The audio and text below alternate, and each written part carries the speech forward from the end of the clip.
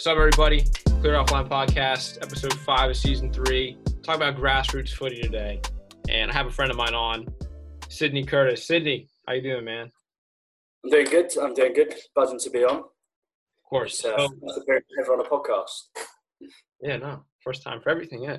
But topic of the day really is grassroots. And it's important across the globe to have really strong grassroots football in a country.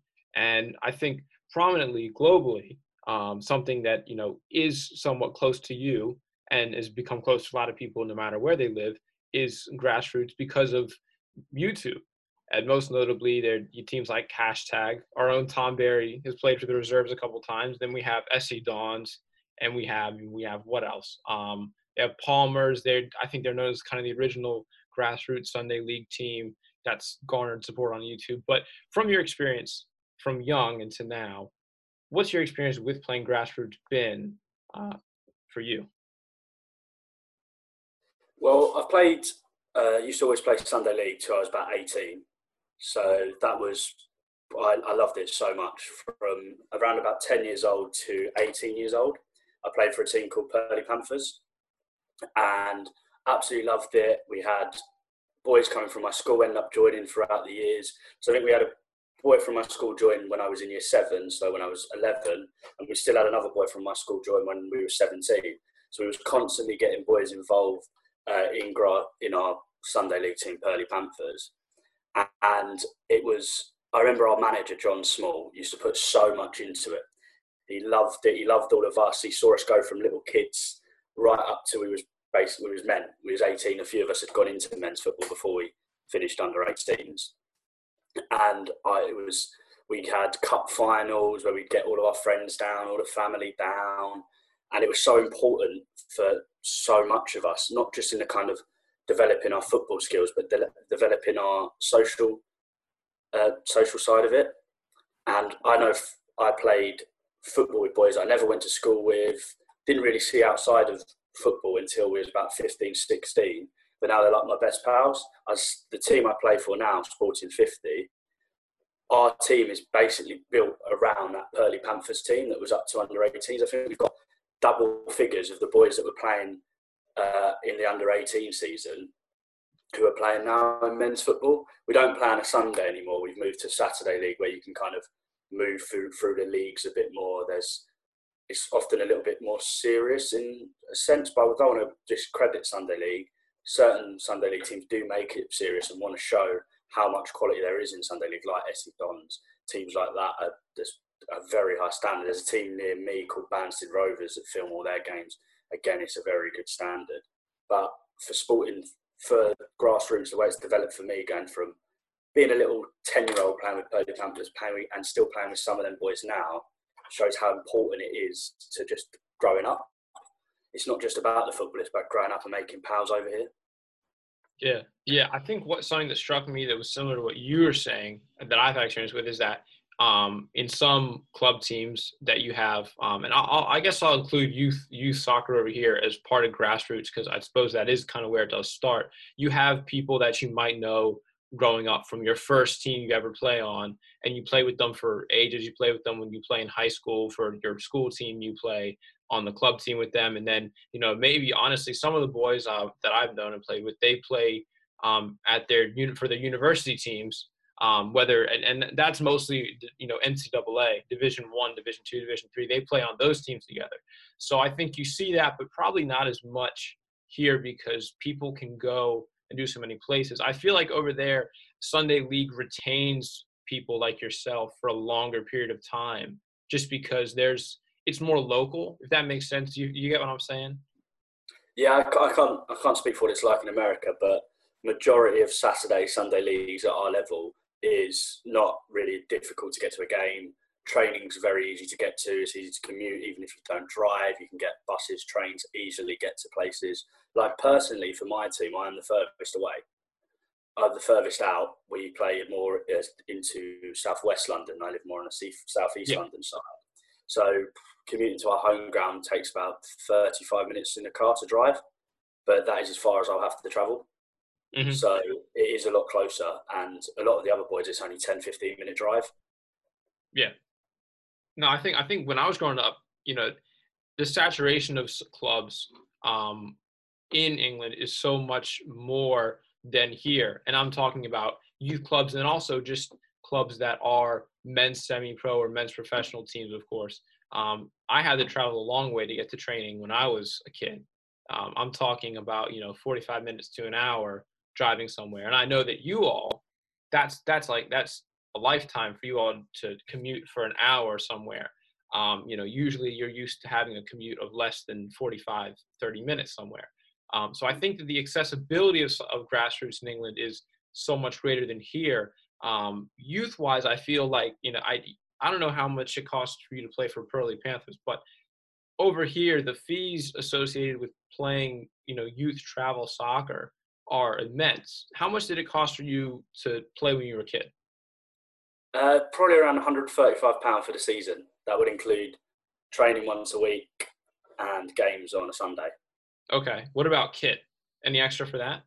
I think that all the kit came with that as well. Okay, that's it. Because the thing is with me is that the expenses for club teams was through the roof here, and it was my parents putting in, honestly, probably over my career as a youth player, a couple $1,000s at least into it, just because I think what you had retailers here for kit especially, that would give you a team a package, so you would get like two changes of top, couple shorts, couple changes of socks, and then you'd get all this other additional stuff that I felt really, as being older now, I feel like it was unnecessary, because you just had stuff that, like, I don't think a 13-year-old needs a jumper, a sweater, and the training top. They probably don't need any of that. They have that already at home. So I feel like we might have thought growing up that, oh, everyone in England and everyone over there, they all are matching up. They have all the right kit. They have everything. But that really wasn't the case, I don't think. I think it was just like, you all seem more organized, and soccer was taken more seriously over here because you probably put a lot more, like you're saying, your coach put in so much time into it and you enjoyed it so much. That was what was the serious aspect of it when it came down to winning and stuff like that. Mm. I remember when I was younger, losing on a Sunday and being fuming. I was never. Yeah. It was like the rest of my Sunday, I'd be angry, and we get that now playing in our men's league on a Saturday. After we lost that first game, the journey home, I think one of my friends in the car just didn't even speak for 10 minutes. He was just fuming. Even though we're not the highest standard, our Saturday team, we're completely brand new. This is our first ever season. But going on the finances, you said, this is our first ever season, so we've got some support we're a reserve team, we've got some support from the first team. But in terms of financing, we have to do it all by gaining sponsors, and then we all put in 50 quid for the season and then £10 a game at the moment to kind of generate them funds for future years, so and get a good financial basis.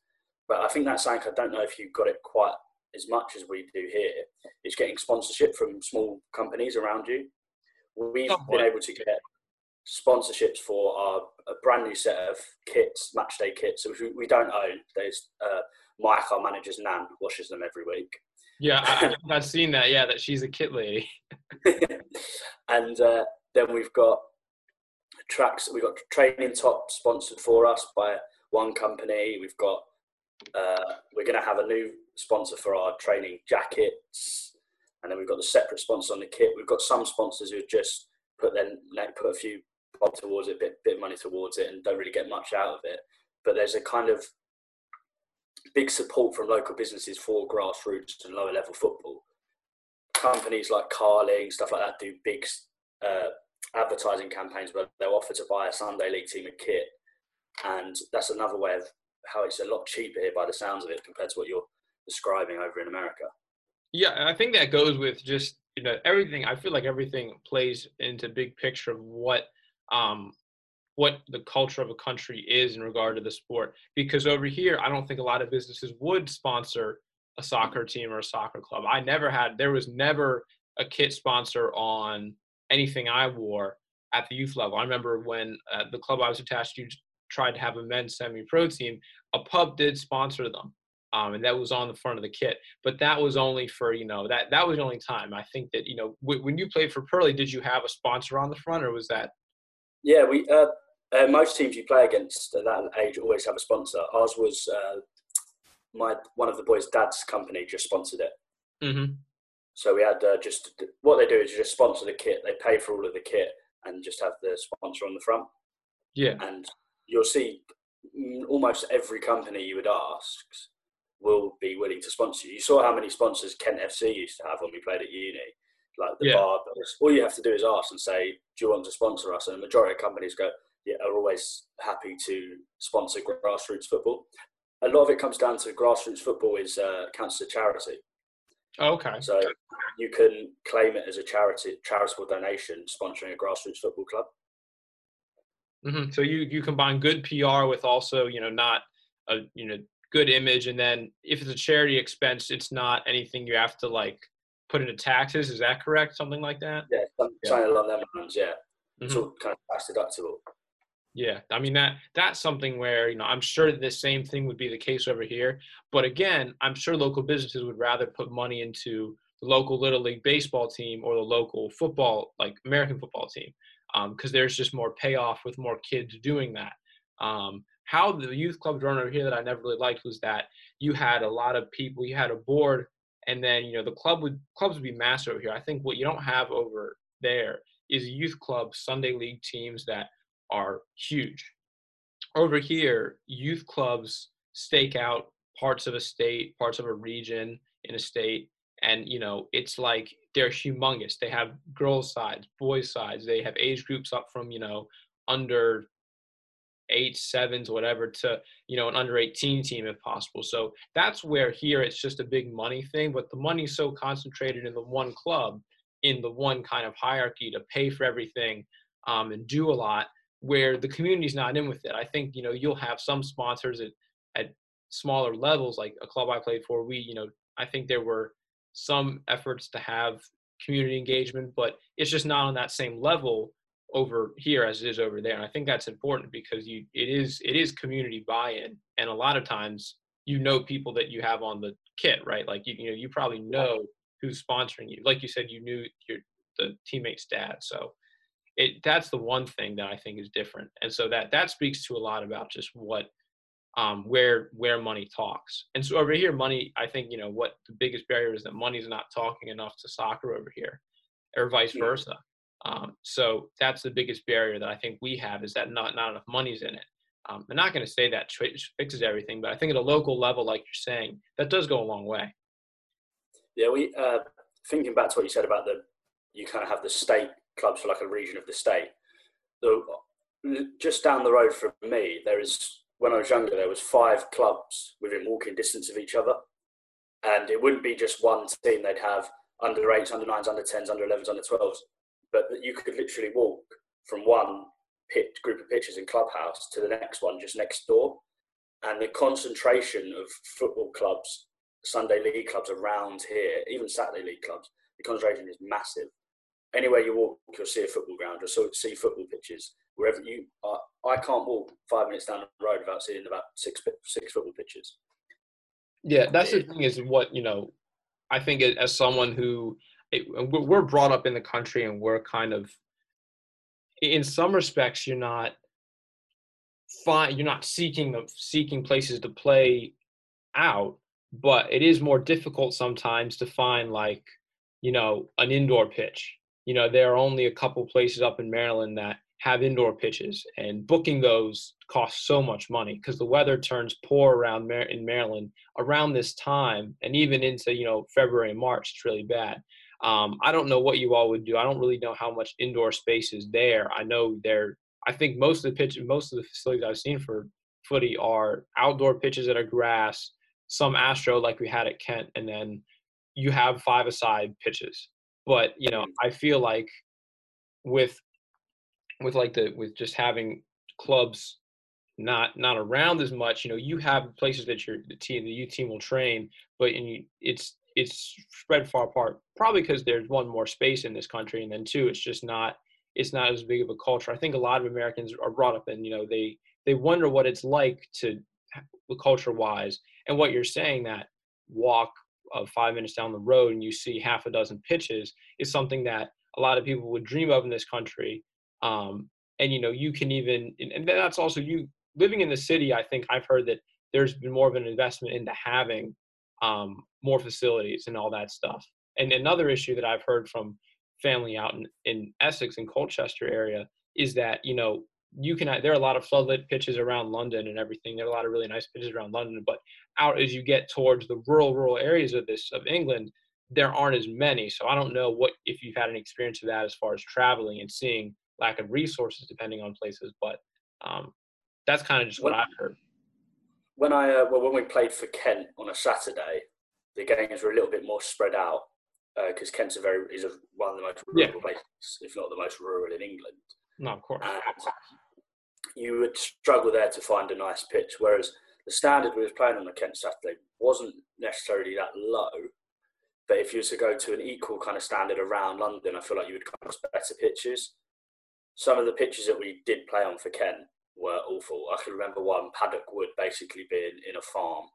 And I was going to say, I feel like some of those pitches are just like farm fields that you stick up lines on and post and shit.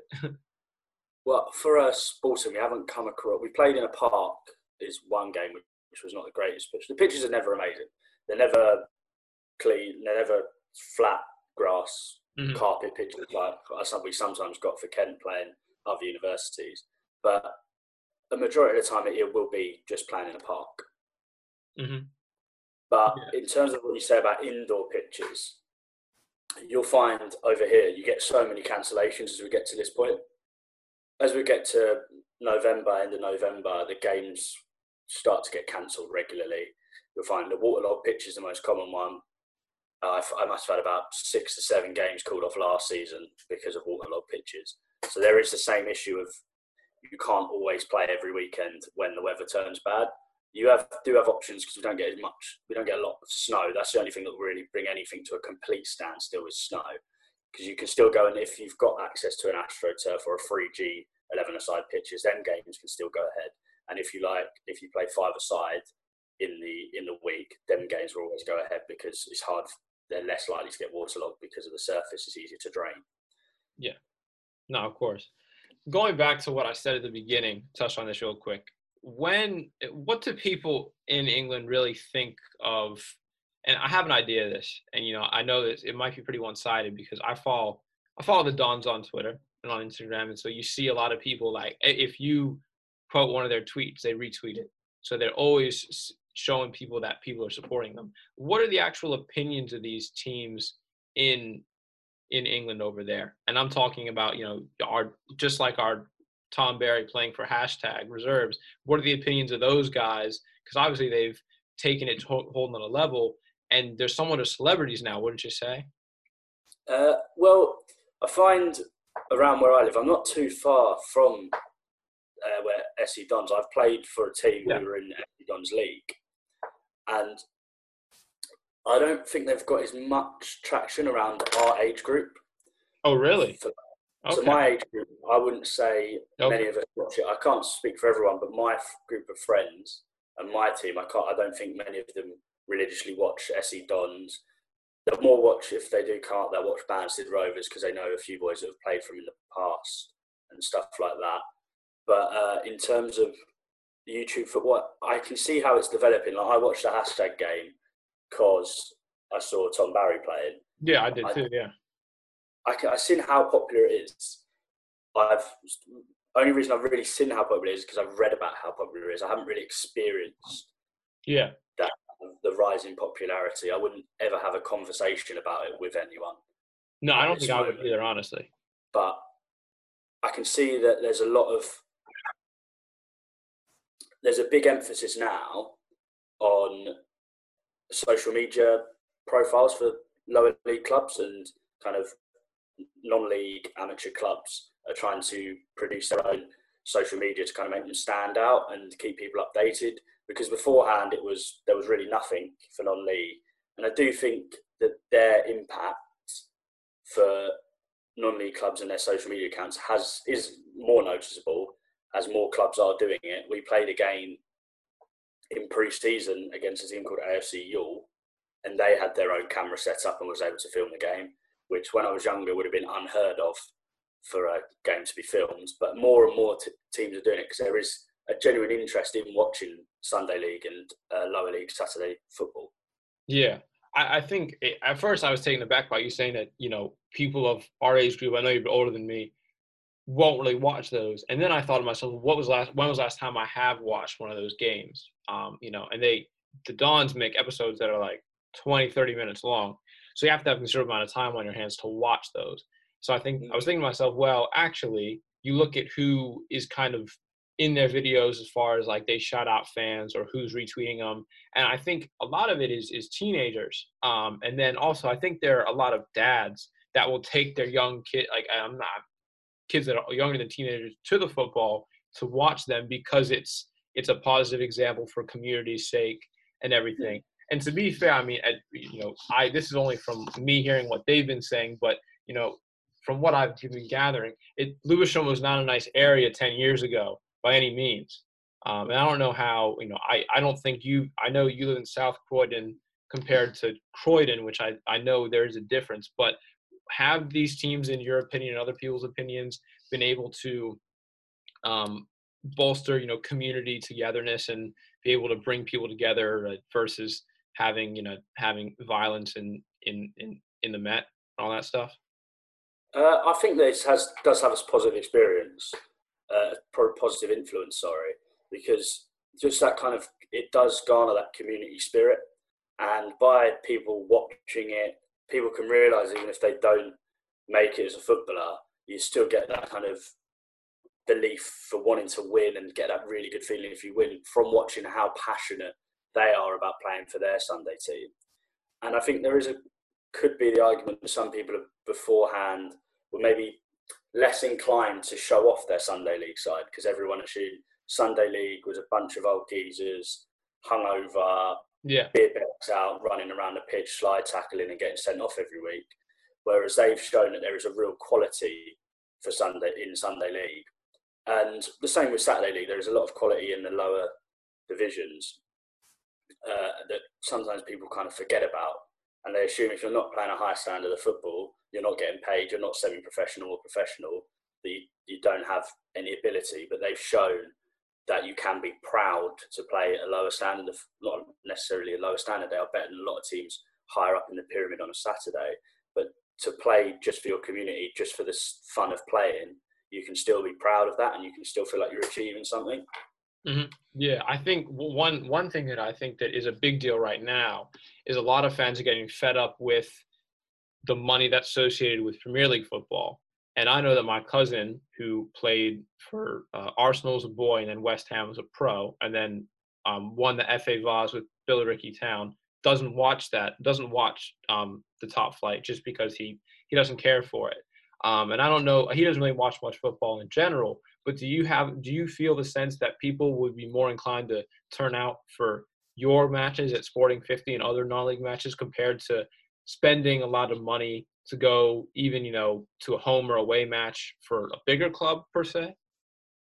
I feel there is a good selling point for watching like our stand the football of people it's a lot more easily accessible. You can just go down to the park and watch, especially in the current climate when you can't actually go watch Premier League football. That is true. You are allowed to go watch the kind of non-league football and still get the enjoyment of watching football, which you can't get in elite standard, which elite standard is actually down to Division 6 in the pyramid. So that's still non-league football. There's still a standard of that which you can't actually go. Yeah. That's National League, correct? National League and National League South, North and South. Yeah, okay, that's what I thought. Mm-hmm. Yeah. No, I think that makes sense, especially in this time, because it is so much easier. And I think it just to the thought of just how cheap it is.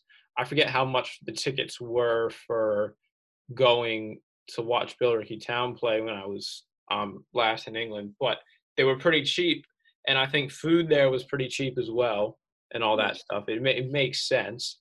What are some of the other benefits? And we're about to wrap up here in about 5-10. What are some other benefits of non-league Sunday League that you can see either personally or then just, on a larger scale? On a personal scale, is the camaraderie that you get playing with. A lot of the time, it's a group of pals, so you kind of work for your friends. I'll include Kent FC in this as well. They're kind of playing for. There was all your pals. You go out with each other in the evening. You have that social aspect, and then you put everything on the pitch for each other. And I found that very much with sporting. Is we had kind of one group of lads who were friends who kind of linked with our group of lads who were friends from Purley Panthers. And from playing football together now, we're all pals. We can't all go for a beer at the moment, but we're waiting for that opportunity to all go for a beer as a big group.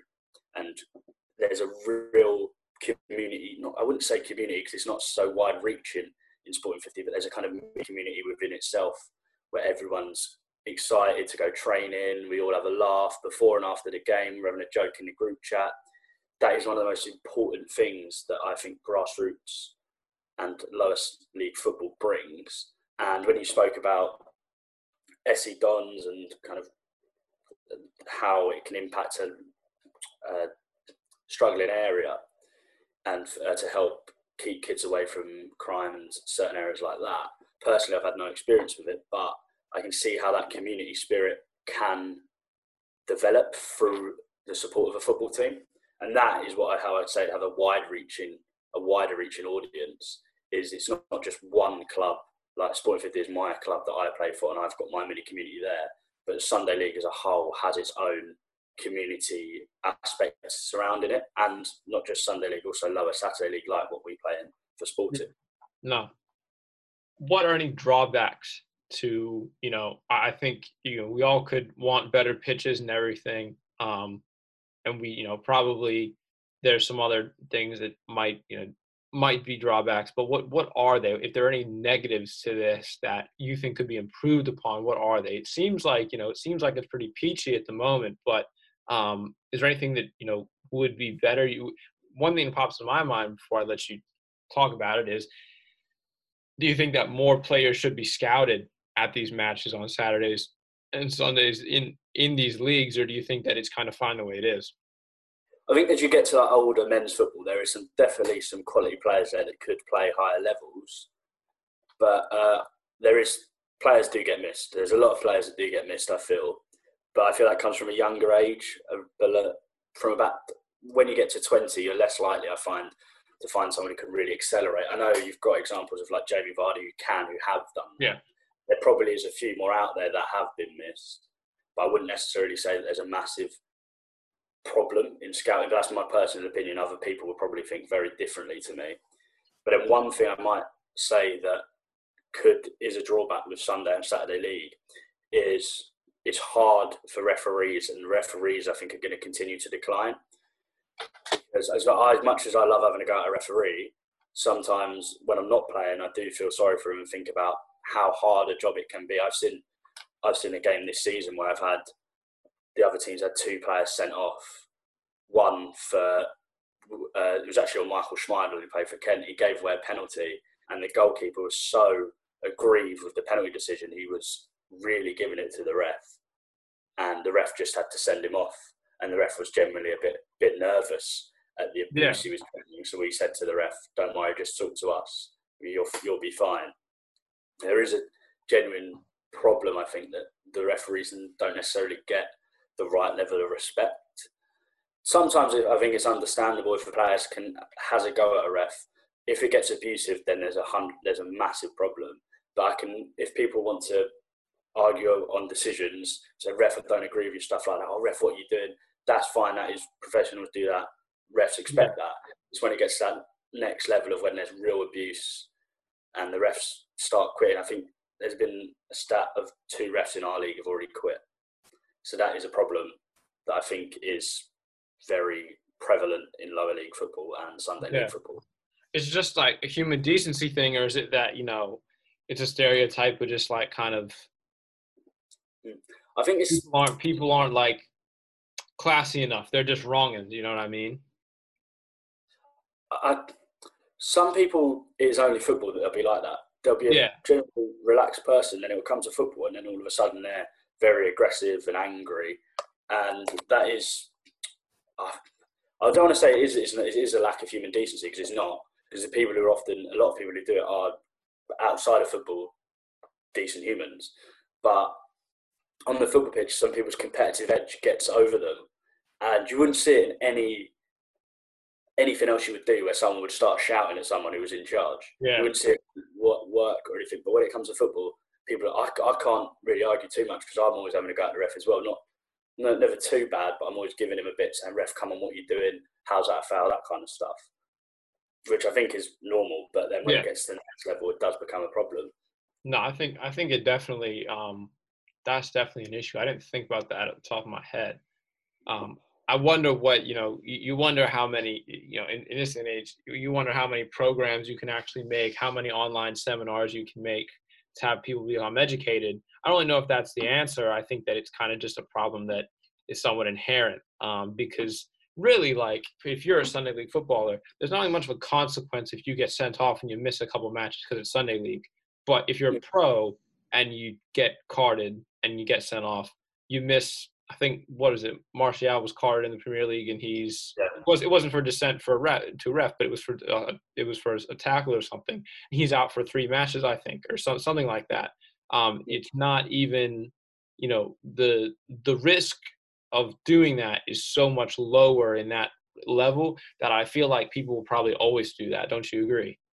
Yeah, you get fines and you can miss games, but I think there needs to be a lot stricter bans on certain actions. If someone gets very abusive to a referee and is being held back by people, as it is in the higher lands, if someone did that in a Premier League game, they'd be facing up to like 6 months out for some of the behaviour that you can see at Grassroots. And there needs to probably be a better way of tracking that, because it's quite easy to get sent off one week in Sunday League or Lower Saturday League and just come back the next week. Yeah, no, I remember one match at Ken FC. It was like Kai Beck had been sent off, and Reese had brought him to the game because he's like, look, if it's the same ref, just, lay low, sit on the bench. But if it's not, then come play. So that's kind of the thing where you can get around that so easily, because the chances you having the same ref week in and week out are very slim. Even, from my experience, you usually don't have the same ref. Usually when I was younger, you used to have cards.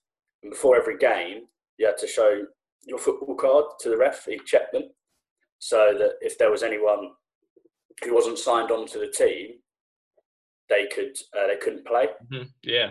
So I don't really know why that's not a thing anymore, because if a player was sent off the week before, if the ref got given a note saying this person is banned before the game, why?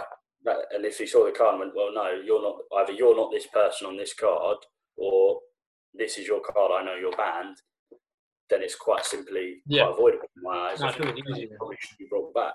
No, I think also the kind of people want to get around that because there is such a camaraderie. They want to play every week, and so if they mess up, it's like, well, whatever, I still want to play, and you have that investment into it, and it's a very prideful thing, and people are really aggressive about it, as they kind of should be, because it is something where you have a lot of your friends playing with you, and you always want to put out the best for them.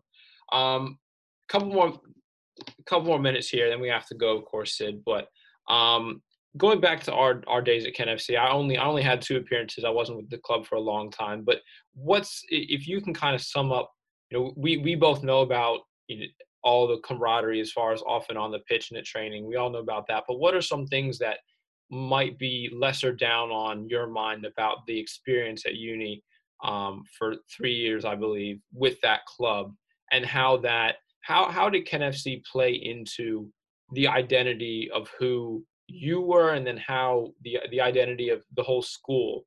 Because, of course, sports at Ken, rugby, football, were backed pretty well by the student body. At times, rugby got a bit more backing than football, but that was because it was a bigger club. But I don't really think it shaped the university too much. It shaped the kind of university life in terms of the social side of university, but not so much the university's kind of image outwards.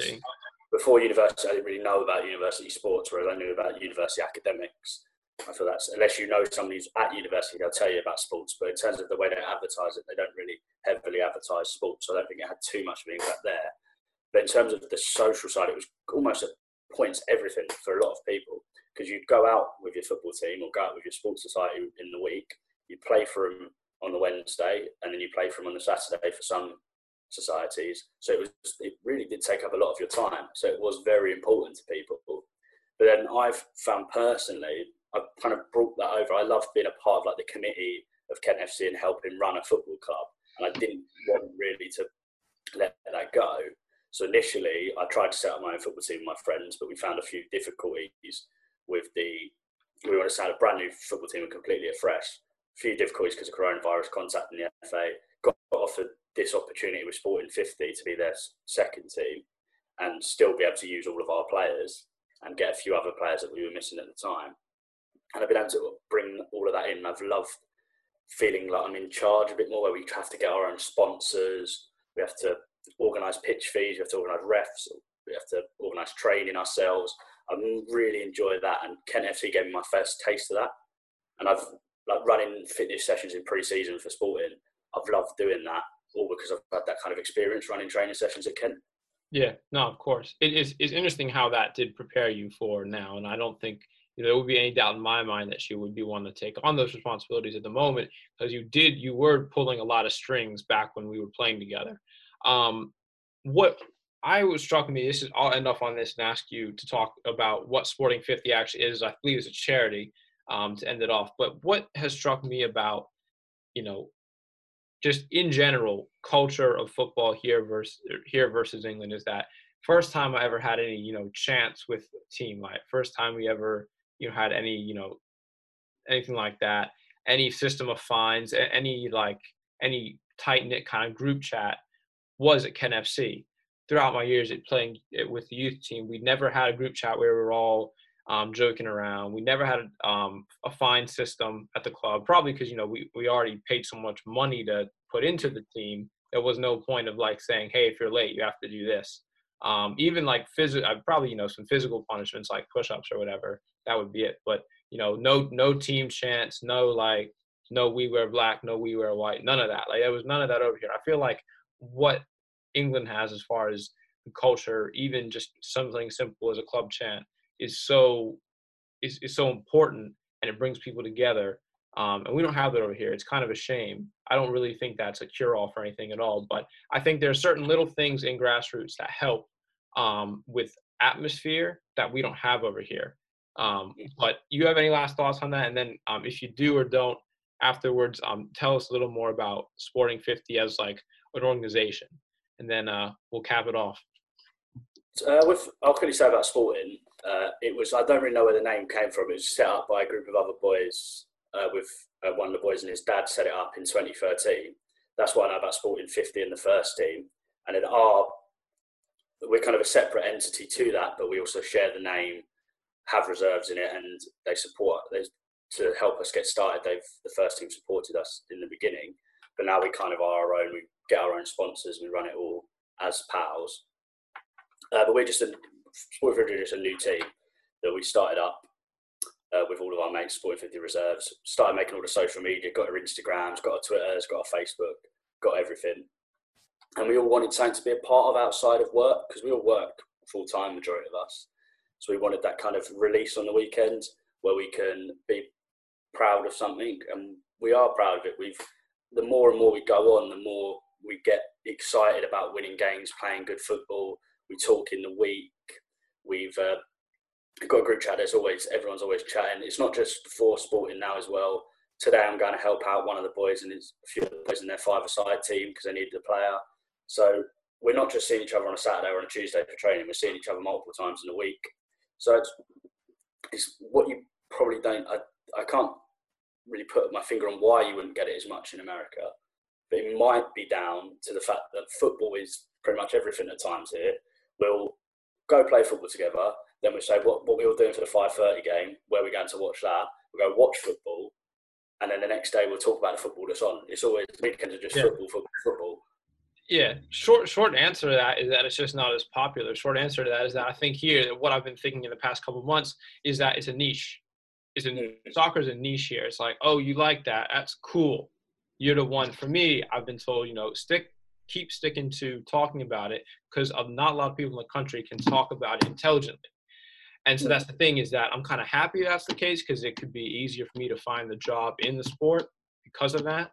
But also, long term, you think, well, look, if we're going to really gain any traction here, we have to make sure that this sport is popular to the everyday person. And that's just not it yet. It helps that we have a lot of good players right now playing in Champions League, and that will probably get a lot more people attracted, because that's actual proof. I think to a lot of people, when, people on the street know who Messi and Ronaldo are, but the fact that there are 2 Americans now, actually, well, 3, playing with those guys is massive.